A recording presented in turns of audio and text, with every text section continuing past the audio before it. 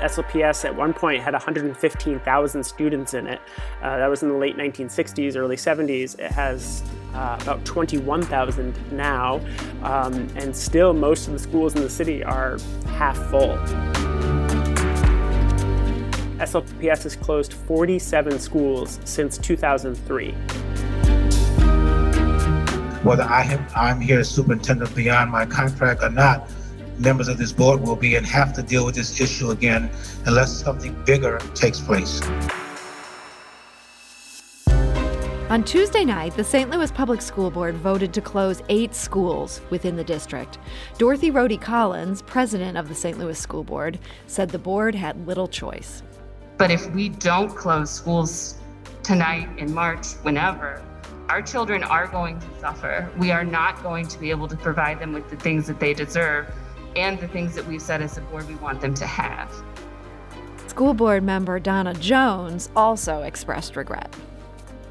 The city of St. Louis, it's criminal the way that they have treated St. Louis public schools.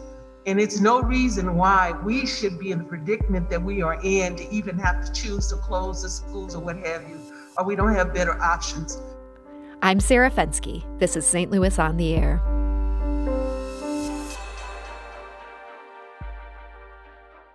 It's worth noting that the 8 schools being closed are 3 fewer than Superintendent Kelvin Adams originally outlined. He had a closure plan, and it had 11 on it.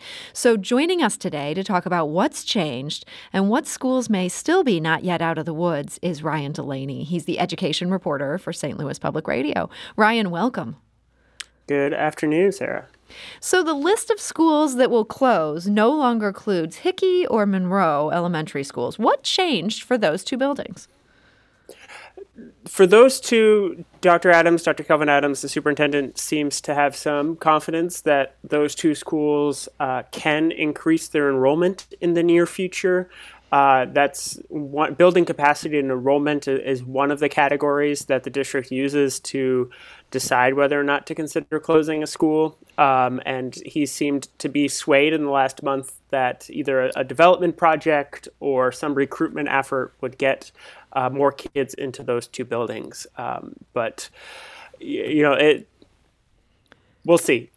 He's given, Dunbar Elementary, a school that will close, was considered for closure a few years ago, and was given a reprieve from that under the context that it would be able to increase its student enrollment, and it did not. So it's a very uphill battle right now. We could talk more about that, but it's a very uphill battle to increase enrollment in a lot of neighborhood elementary schools in the city right now. And we do want to mention Monroe is in the Marine Villa neighborhood, south side of town. Hickey is in Kingsway East on the north side of town. Sounds like these 2 schools may remain in the danger zone in the coming years. But in the more immediate danger zone, this is Sumner High School.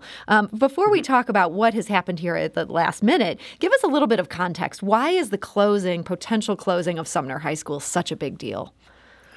Because it's a very historic school that has a lot of pride in it. It dates back to the 1870s. It was the first high school west of the Mississippi for African American teenagers, and it was a landmark on the north side of St. Louis for a long time, and really an anchor to the Ville neighborhood, also a very historically Black neighborhood. It has had tons of famous alumni, Arthur Ashe, Tina Turner, Chuck Berry, all graduated from Sumner. It had a very, very successful football program, especially in the 70s and 80s through the early 90s. But it's a school that was built for about 1,000 students and right now has barely 200. So like a lot of these schools, it is woefully underutilized and has seen a declining student population.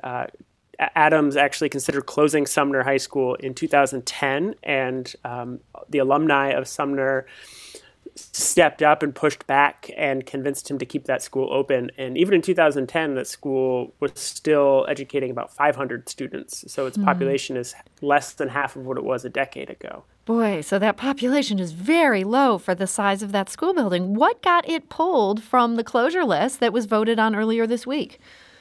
Well, it is not entirely out of the woods. The school board will hear plan and talk about it in March is what's scheduled. There, like a lot of these schools, Dr. Adams had a lot of conversations in the last month since delaying this vote about what could save these schools, and plans he heard about Sumner were ones that he feels like have legs and could come together in time. Harris Stowe State University is involved. The college is not saying too much right now, but also are some arts organizations, and again, the Sumner Alumni Group and some elected officials have all kind of come together, and Dr. Adams is giving them all more time to formulate a plan. And when you say more time, it seems like he's not given them a ton of time here. No, about 6 weeks, 2 months. 6 weeks, okay. Did things have to come together concretely during that time? Has he set any benchmark of what he needs to see by March?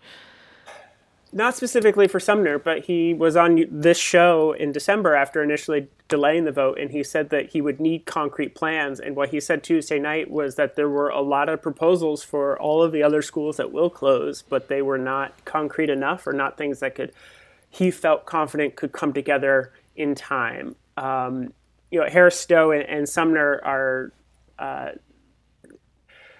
Harris Stowe has a very long history with SLPS in the district. Both Harris Teacher College and Stowe Teachers College were started by St. Louis Public Schools. Harris Stowe is a historically Black college, and I mentioned Sumner has a long history of educating African-American teenagers.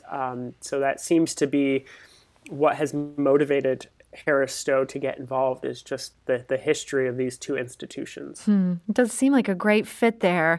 And you can see why Dr. Adams doesn't want to slam the door on this, but it sounds like, this could go either way. Sumner's not out of the woods yet. No, it's not. Okay.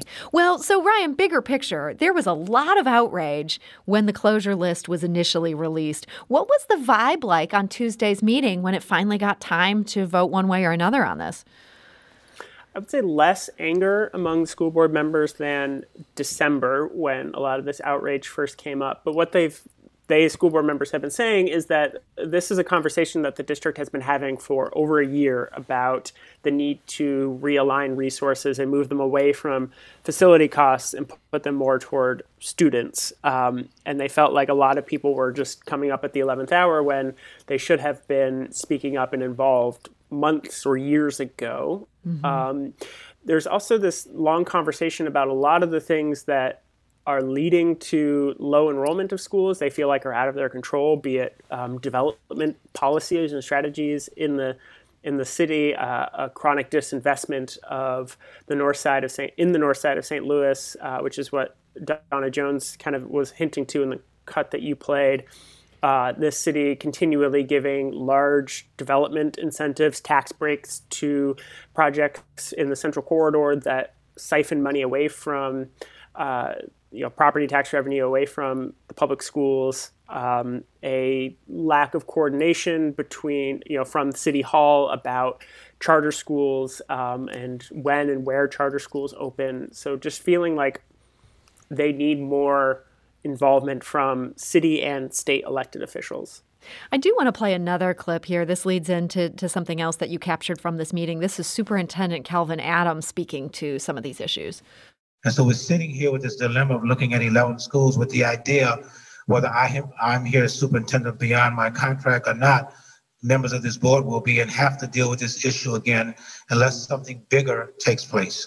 That is Superintendent Kelvin Adams. He's flat out saying these won't be the last closures unless there's some big changes. Has he given specifics of what he would like to see change? Anything within his control, or is this all on City Hall at this point? It's definitely a mix. He said also Tuesday night that one thing he would like to have in place before he leaves SLPS is a more concrete plan, some sort of comprehensive plan for the future of schools in the city. He has been superintendent for, I think this is his 13th year. But even going back a few years before that, the figure he gave Tuesday night was that SLPS has closed 47 schools since 2003. So this is something that comes up fairly regularly. And that seems like a very high number, but we have to remember that SLPS at one point had 115,000 students in it.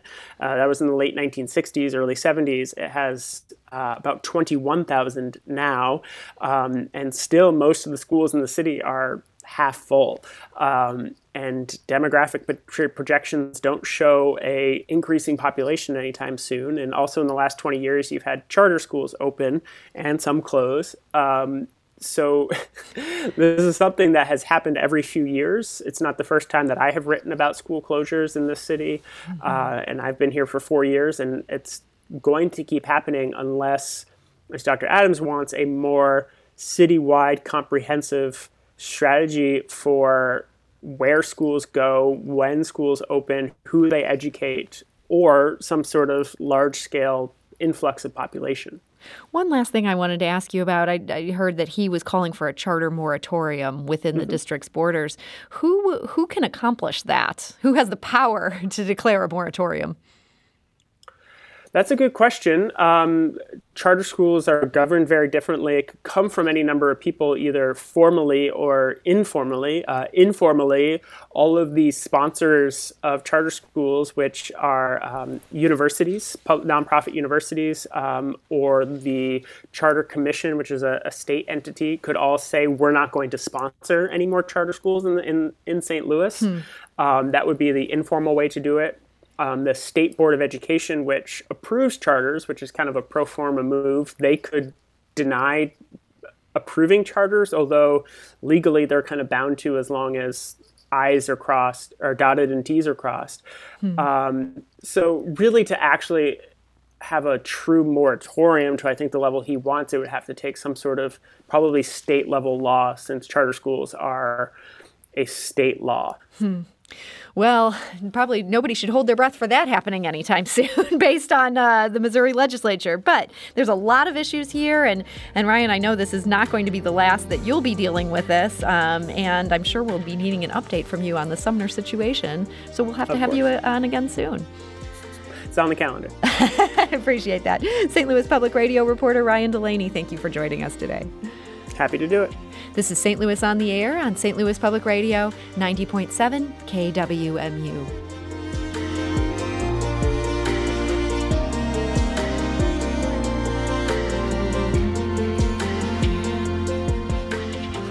If you learned something new from today's episode, consider leaving us a review and rating on Apple Podcasts on the App Store. It's the easiest way to help people discover our show. We appreciate it. Thank you.